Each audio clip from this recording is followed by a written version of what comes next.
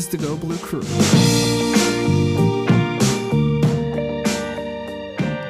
Welcome into the Go Blue Crew. I'm Tyler Fenwick with Derek Devine. Derek, anything interesting happened to you over the Thanksgiving weekend? Anything fun you'd like to share with us? Was it a calm, relaxing weekend? It was. I had a good night out too with the in-laws, brother-in-law, wife. Did the biggest bar night of the year. Wednesday night.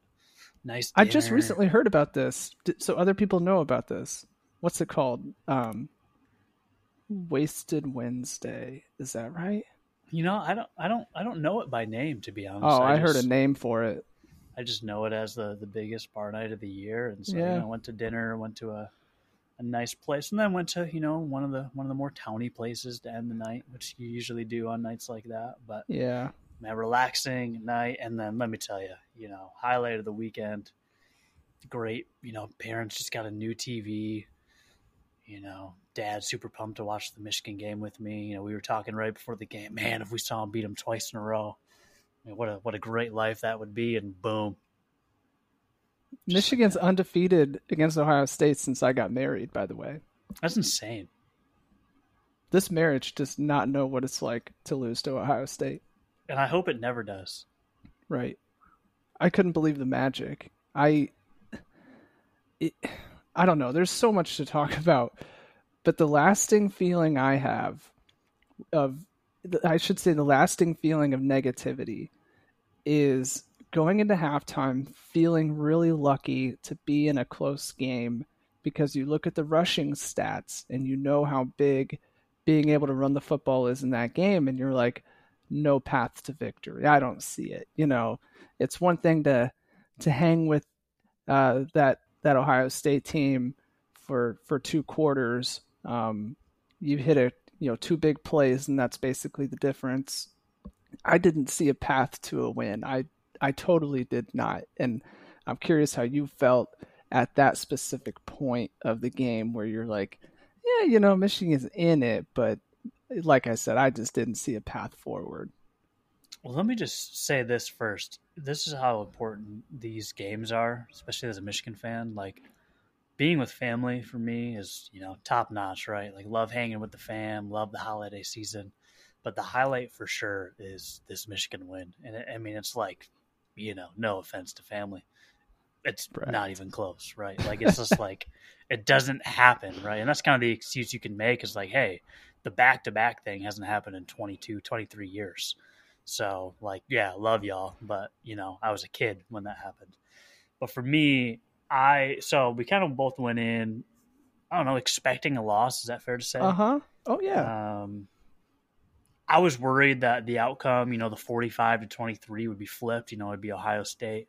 And the way Michigan played early, even watching it back, it's amazing how many times in the first quarter, they had a chance to convert and didn't.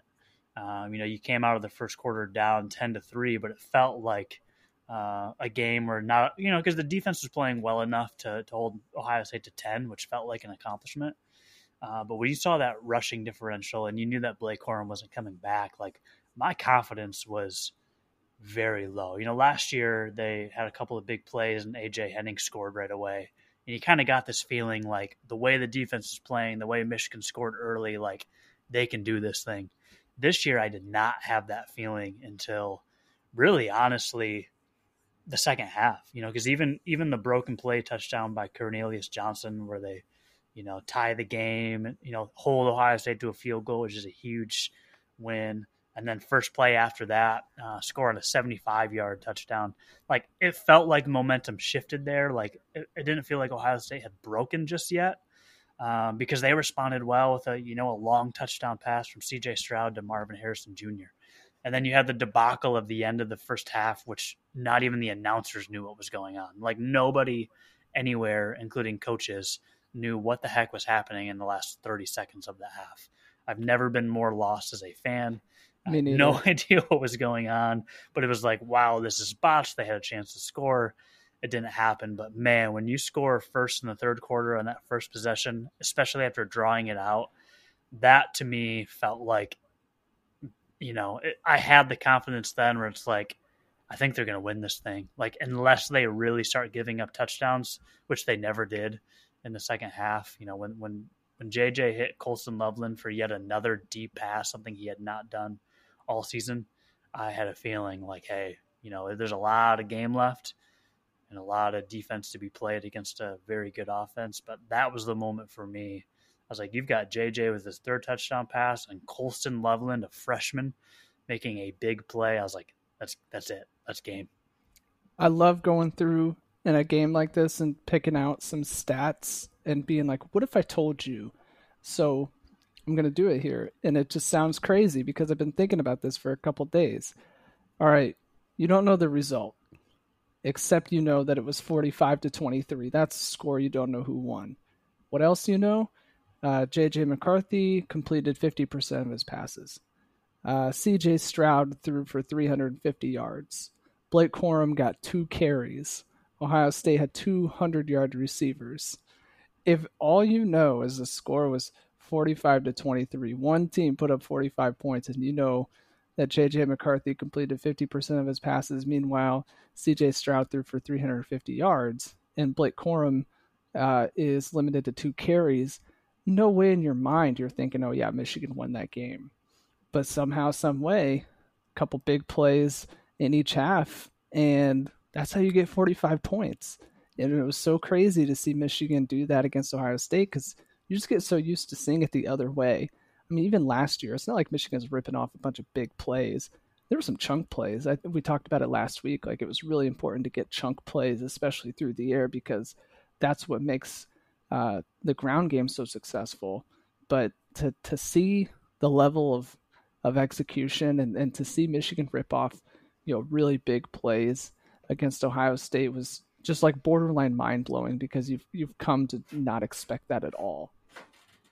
I've always been a guy that kind of throws records and stuff aside during rivalries, maybe more so with Michigan and Michigan State because it feels like Michigan State's always given their best effort, which you can't always say that for Michigan in this rivalry in the last decade, just the way Ohio State's, dominated.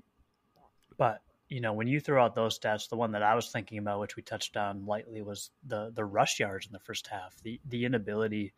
I think it was 10 rushing yards. Yeah, 10. And the no-go for Blake Corum. The moment he clapped his hands together after Mike Hart said something to him and looked back like he was tagging another guy in for good. The fact that Donovan Edwards really didn't get going at all in the first half. And so there was no run game.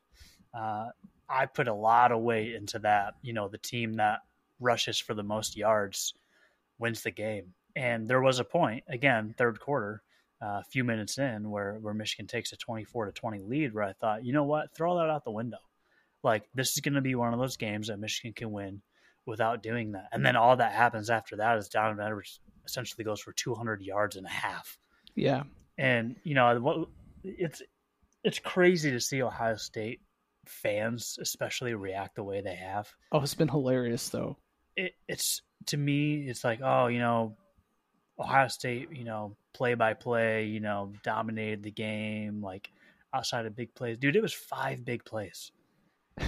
Any game where you give up 5 big plays, including 3 over 75 yards, I don't care if you win every other play. You gave up – and that feels like what Ohio State has done.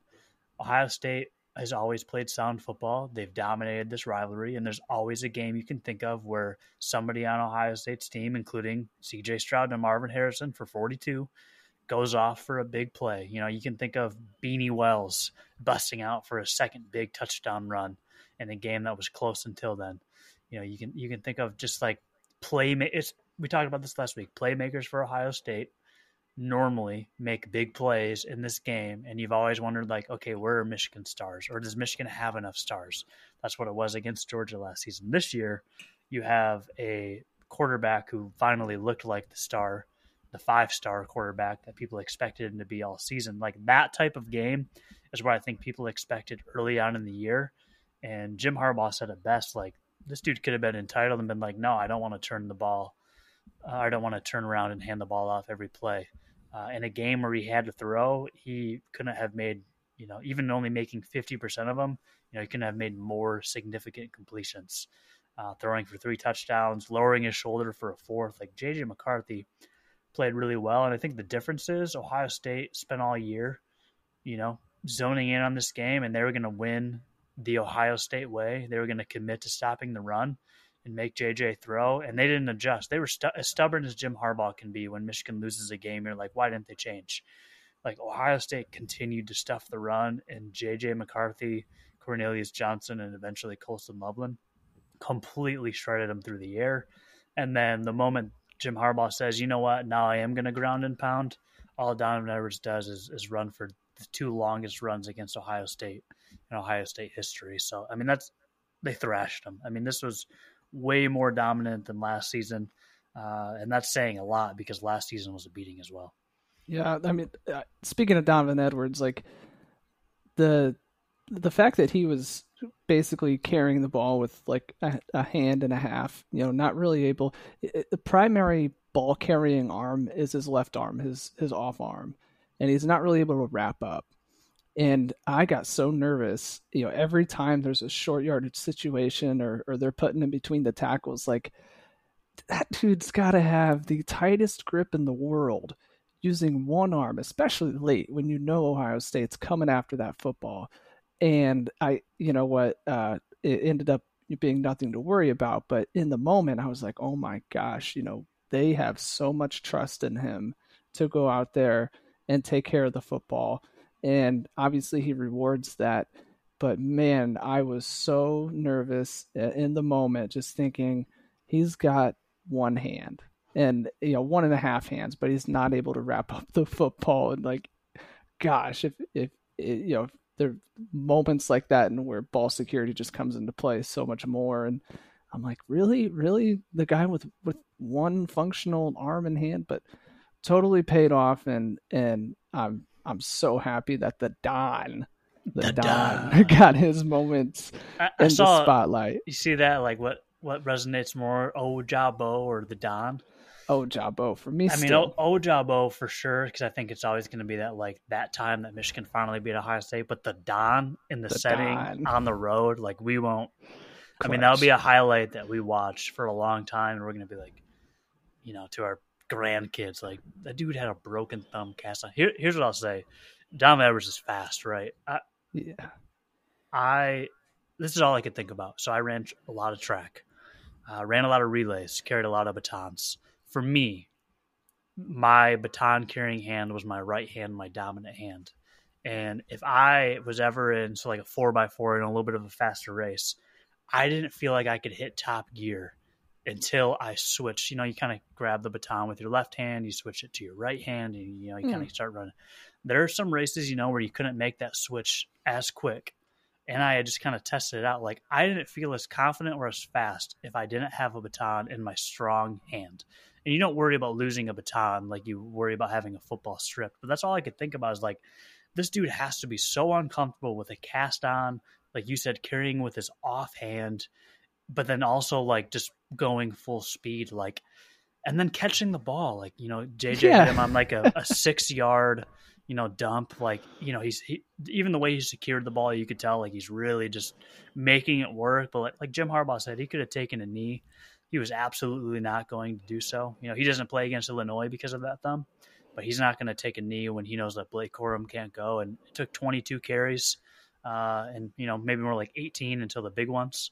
But he finally got some room in the second half, and then all of a sudden there was nothing but room because that offensive line wore down the defensive line in the trenches. But to play that great of a game with an injury like that, literally a legend. And I think that's why for me, the Don, though not as iconic as Ojabo, like the Don, I mean, what a performance. And I think too, those offensive performances, the 2 big runs for touchdowns, a little bit more flashy than a sack. Man, just did not expect that after a game that had already up to that point maybe not gone as expected. And let me tell you this, I've got a good friend from high school, listens to the show, messaged me on Instagram immediately after and said, maybe you and Tyler will have more confidence next season. So I want to tell you, we did get called out with our prediction of a loss I'll take the L. And sorry, Ryan, for not having the confidence. Just didn't have it in me. Willing to take the L though, right? Like, Yeah. I'll guess 49-0 and still take that L because, that win at the end of the day, you throw out all the predictions, man. It just felt good. Who's the proper mayor of Columbus? Is it the Don or is it Cornelius Johnson? I'm going to go with the Don just because the way Donovan Edwards put the game away and in the fashion he did so. Now, no discredit to Cornelius Johnson. His 2 touchdowns, obviously as important, especially how early they were. Both happening really back-to-back possessions in the second quarter to really show that Michigan was, just a couple of big plays away from being in this thing. Because, again, we talked about this at the beginning of the show. It felt like it could have gotten out of control. And the one broken play and then, the wide open, completely burn his man. JJ still underthrew him a little bit.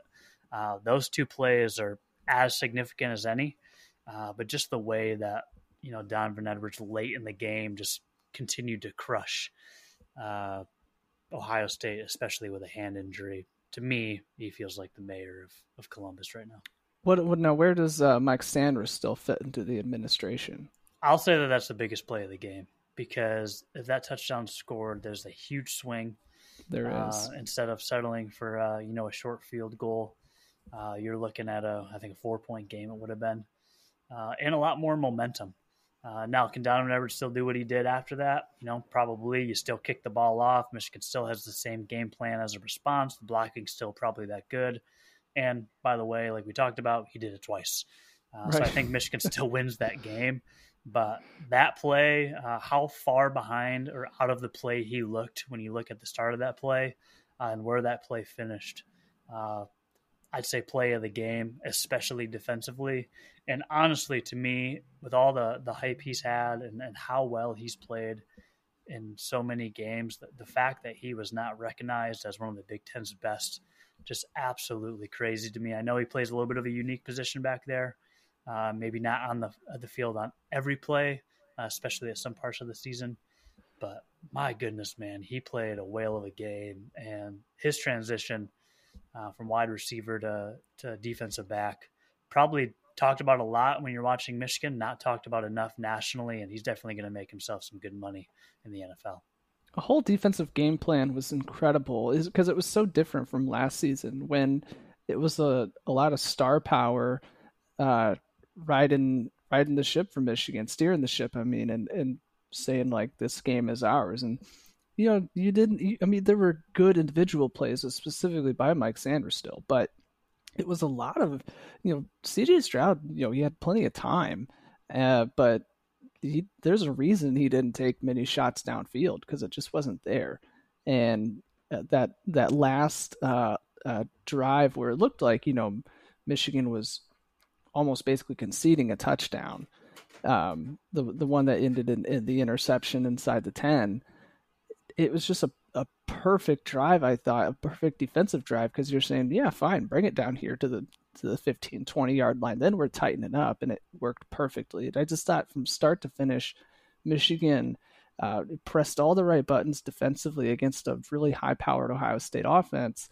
And like I said, CJ Stroud, threw for almost 350 yards. He finished at 349, and that's a really nice number. But then you see he averaged 7.3 yards per attempt and also had 2 interceptions and finished with a QBR of 68.6 compared to McCarthy's 92.6. So you dig a little bit into that 349 yards and you start to see how Michigan made things really difficult for Ohio State. So it wasn't just the play of Mike Sanders still, it was top to bottom, start to finish. They just did such an incredible job of keeping Ohio State uncomfortable offensively. And even when Ohio State was able to move the ball, really tightening up, forcing field goals, forcing turnovers in some critical spots. Yeah, I mean, you look at the second half and just the way Michigan dominated defensively. Ohio State's first possession in the second half, they punt, only 17 yards total. Second possession, 0 yards total. Third possession, 7 yards total. And there's some penalties in there as well, some personal fouls. They finally get the points after a 52-yard drive. And then the last two drives, even with one having 59 yards, that interception really deep into Michigan territory. And honestly, on a play, not the smartest play, but the idea of what he was trying to do. If I can't even think of who he's throwing it to, but if the receiver's on board and aware of what's happening there, he has a chance to bring that in. Just kind of tipped off of the receiver's hand. The other reception, Stover tried to make a play on it, and it just kind of naturally bounced off his fingertips and into the hands of Makari Page. But to be able to hold them to 3 punts, a field goal, and then 2 interceptions, that's about as dominant of a performance as you can have defensively, and just proof that again that Michigan in the second half this year, nobody's close to how well they've played in the second half consistently, really outside of maybe Maryland and Illinois. I think those are the only 2 teams that had any amount of success. And the last 6 games, I think it was, I saw 3 points total they've allowed in the fourth quarter specifically, which is absolutely insane. By the way, I did not even write down our Michigan-Ohio State predictions. Hey, I know we both picked losses. As pointed out, they were wrong. They were wrong. Man. I mean, I think it was an 8-point. I can't remember exactly what it was, but I think I picked 8 points, maybe 32-24, 33-25, something in that category. I picked Michigan to score 20 without Blake Corum. I do remember that. I think one of my scenarios with a healthy backfield was 27, without was 20. And I kind of very more comfortable of a Ohio State win. Think it's going to be hard for him to pull it off, but hey, in a good spot to even transition. Like this thing's changed, right? You can't win 2 in a row in that fashion and not have the momentum for once in the rivalry, right? Right, and that's the other thing to definitely talk about. And we, I've gotten a good laugh out of watching Ohio State fans deal with this for the first time in a long time. Is like Jim Harbaugh has Ryan Day's number, and Ryan Day looked a little shook on the sideline and looked a little unsure with some of those play calls. And I thought, gosh, like it's one thing to win it once, in even in the way that Michigan did it last year, but it's another thing to do it twice in a row. It's another thing to go to Columbus and do that to Ohio State and win 45-23 and score 21 fourth quarter points to pull away, and maybe the best win of the season in college football. And you're like, Ryan Day has done everything that Ohio State fans could realistically ask for. He's absolutely carried on in most ways the Urban Meyer standard of what Ohio State football is, except in one very important way, which is that he is now 1-2 against Jim Harbaugh in Michigan. And I am so curious to see in the coming off season, going into next season, and God forbid if Michigan should win 3 in a row, just how that fan base and how the university reacts to a coach who's just winning, and then can't beat the arch rival Michigan. That's going to be so interesting. And, not to say that this will happen, because, I think that they're always going to have great players, always going to have a great formula, always win, what is it, 90% of the games they play. But can you also stay perfect until that game? That game's always at the end of the season, probably still likely will be, even with changes to the conference in the near future. But can you handle business throughout the year? They've had years where they have lost to an Oregon, last year, and then to a Michigan. There could be Penn State could be getting better. They have a great quarterback taking over for Sean Clifford. They continue to have good recruiting classes. They're number 8 team in the country with 2 losses to, the number 5 team and the number 2 team. So you could say Penn State's had a pretty good year. Can they handle business the way they have and find a way to beat Michigan again after missing on the last 2 attempts? It's going to be really interesting to see. Could they have, maybe a Clemson-like year where it feels like things are more unorganized than they had been for a decade. Alabama this year with 2 losses, but still, sitting at 6, just waiting for chaos to hopefully sneak in as the first 2-loss team in the playoff. What are things going to look like when the playoff expands? But yeah, I don't want to go as far as saying like, hey, Michigan has broken Ohio State and Ryan Day, but the way the fan base is reacting definitely feels that way. And for me, winning on the road, awesome. Definitely the biggest win of the year. Maybe Tennessee and Alabama you could put up there, but Tennessee was at home with a major home crowd advantage. I'd compare that more to Michigan, Ohio State last year.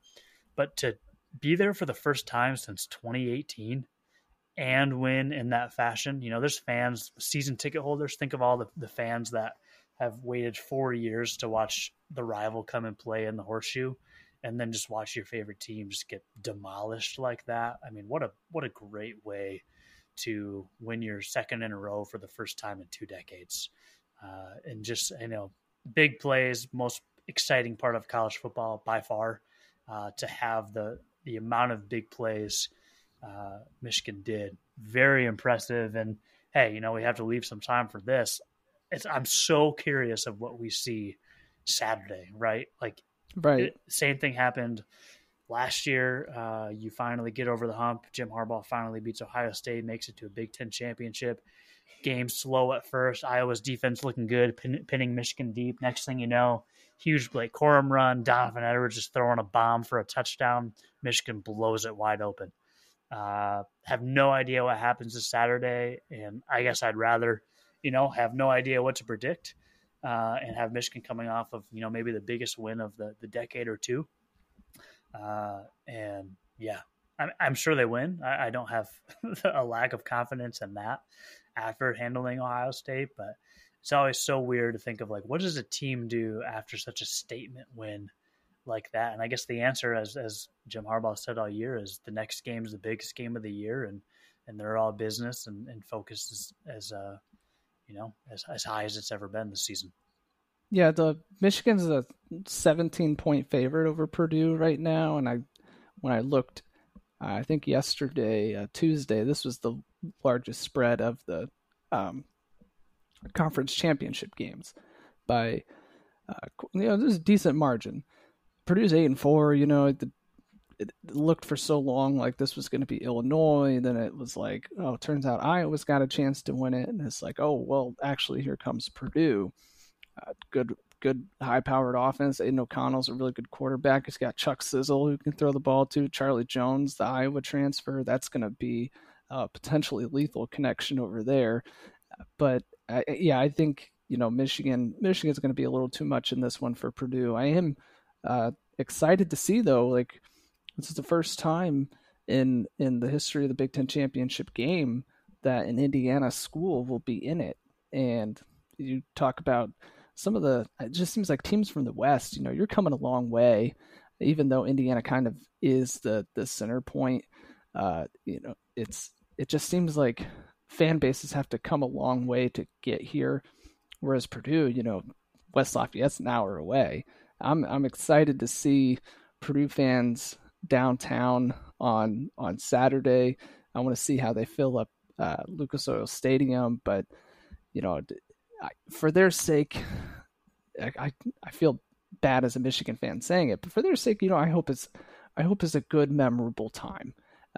I'm sure Michigan's too much in this one, like I said, but their first time getting here, it looked so unlikely, and they do have what can be a fun team. So heck, go out there, let it rip. I hope they have fun.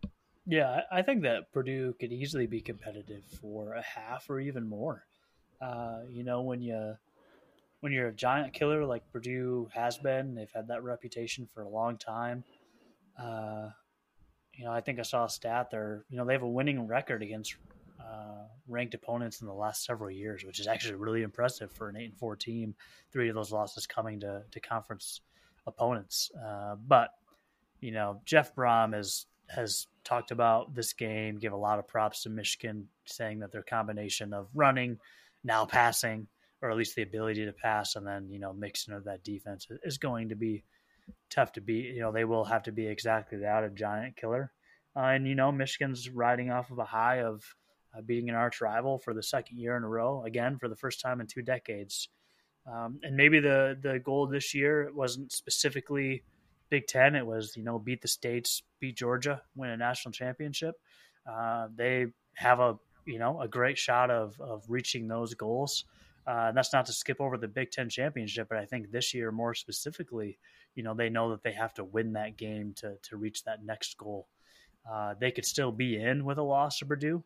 I think it'd be a tough loss, and it'd be definitely, not one you want to lose. You don't want to have to leave it to the committee's hands.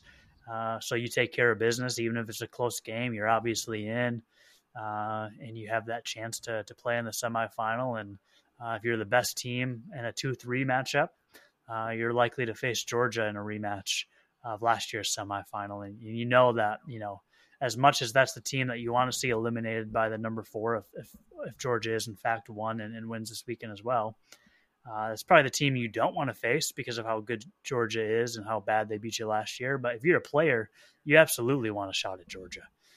To beat Georgia would feel better than beating Ohio State, which is crazy to say because we're, again, only on the second year of beating Ohio State for the first time in a long time. But there's no team in the country we're moving on. They want to beat more than Georgia. And that win, if it's for a national championship, obviously way more impressive than beating, Ohio State win becomes much smaller at that point. But yeah, you got to avoid a letdown. That's the story of this weekend. And I think the way that Jim Harbaugh has the team united, the way that they treat every game like it's the biggest game in the world, and just the preparation they've had, even J.J. McCarthy, hearing, those 15 plays, the script plays on offense and defense, the challenge that can be, but then really executing that in-game plan. Credit to both offense coordinators, credit to Jesse Minter, who's had an incredible season, should easily be an assistant of the year, just like Josh Gaddis was last season. Like their adjustments, their post-halftime performances, just lead me to believe it's going to be really hard for Purdue to hang around, even if they do have some big pass plays, which they're bound to do. They've been able to pass on any team they faced. Yeah, to see Chuck Sizzle in person might be something I get to remember and talk about for a little while. Have we seen any update on Blake Corum's status? I don't think we have we? I would be shocked if you see him regardless, but I personally haven't. I was on the internet so much between Saturday night and all the way up until that 11 p.m. tip-off last night in Michigan, Virginia, that I kind of 11 p.m. I just caught that. Ended at like 11:45, though, heartbreaking. Yeah. No, I kind of gave up the socials today, man. My heart's been into this podcast. So I just thought I'd. Oh. We'll know by Saturday, though. I would imagine this is a game. There's nothing to hide. You can beat Purdue just playing standard Michigan football. I would rather just hear that, he's not good to go, and here's how he's going to recover in time for the playoffs. Exactly. That's what I'm thinking too. And I think what ends up happening, or the scenario I have in my head is no Blake Corum, but you get Donovan Edwards out there, maybe a little more CJ Stokes this week than last week. But the key to the whole thing, man, is like if JJ McCarthy is on and Michigan's able to move the ball through the air, now you might be able to put me back there, and let me get 4 yards pop behind that offensive line. So I think it truly does start with JJ McCarthy without Blake Corum, but I don't think Michigan will have too much of an issue. The problem will be, though, is if Purdue is able to load up the box and say, we're not actually all that worried about McCarthy beating us with his arm because things aren't working out. That's where it could get dicey. But Michigan obviously proved that they don't need more than 2 carries from Blake Corum to go have a really good explosive offensive game. Yeah, I mean, I guess we could do some predictions. As what do you say it was? That's a good idea because I totally forgot. 17. 17. Yeah, I mean, I think this game will be closer than last year just because Iowa 2 years in a row they've had no offense, right? I think the over-under is somewhere around 50. I don't know if you have that. It is 52. Well.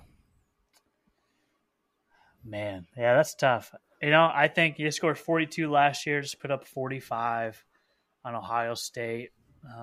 Kicked a couple field goals, which they love to do. By the way, real quick, love giving Jake Moody a shot to absolutely secure the Hated Kicker it. of the Year award.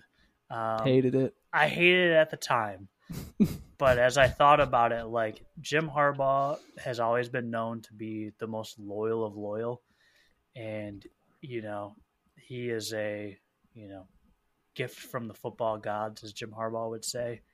And you let a kicker like that try to nail one on the road like that. And all credit to Jim Harbaugh for having, the confidence in his defense, because all they did is only allow a field goal in the second half. So, gutsy call. But, man, if he nails that, he locks up the Luke Rose Award for sure. Does. But, hey, I'm gonna let him get in on the action. I'm going to go 48-17, Michigan. Okay, that's respectable. I'm taking less points on Michigan. I got them 38-21, which is a 17-point margin if my math is correct. I think you can't expect the big play stuff to be there at the same volume that it was against Ohio State. You do get the benefit of playing in a dome, so you don't have to worry about weather in early December in the Midwest, but I think Michigan's offense will still be efficient. You'll probably find some big plays, I'm sure, but you're not going to see 85-yard, 75-yard, 75-yard touchdowns. I can't imagine Michigan finds that level of success 2 weeks in a row, but I do still think it's comfortable. Does that feel right? Feels right. Here's where I'm at. This is my last time this season to have way too much confidence. So I'm just going with it. A 31-point victory is insane for a championship week, and it should be. You shouldn't be beating a foe on the other side of the division by 31 in a championship game. But what was it, 42-3 last year? So yeah, I mean, there's been worse. So say I at least gave Purdue a couple of more points than Iowa got last year. But yeah, I think you're probably closer. I think Vegas always is pretty close to what they do, except last week and the Ohio State game last year, of course. But hey, I'm going to go in with ultra confidence, because if I'm predicting a semifinal game on a podcast in a few weeks, I'm not going to be able to say Michigan's a 31-point winner. So yeah, might as well take the opportunity while I have it. Go Trojans on Friday night, right? Absolutely. Do not let Ohio State sneak into this playoff picture. No. Leave them at number 5. Let them pout a little bit. In fact, have Alabama pass them for no reason. Neither of them playing a game. Just have Alabama pass them. The way that happens is if LSU beats Georgia, and now Alabama, their loss against LSU looks a little better. Hey, go. That's the only way that can happen. I was going to say, go TCU too. Just the idea that Georgia, Michigan, 2 teams you probably don't mind seeing if you're the nation. Georgia just being the best this year, and Michigan having a return visit. But TCU and USC, 2 teams that you don't. I mean, you knew that Lincoln Riley and Caleb Williams would have had a chance, but that instant turnaround, really impressive. Yeah. So it's nice to see, Georgia, Michigan, TCU, and USC. To me personally, sounds a lot more fun and unique than finding a way to get Ohio State or Alabama in there. Ugh, puke. Yeah, you're totally right. Enjoy championship Saturday, or I should say weekend. There's some Friday action. And then, college football playoff, big reveal Sunday. I'm sure no matter what, we'll find Michigan's name in there, but hopefully next week we're also talking about the repeat Big Ten champions in the Michigan Wolverines, hopefully beating Purdue out of the West. So until then, take care out there and go Blue. Go Blue.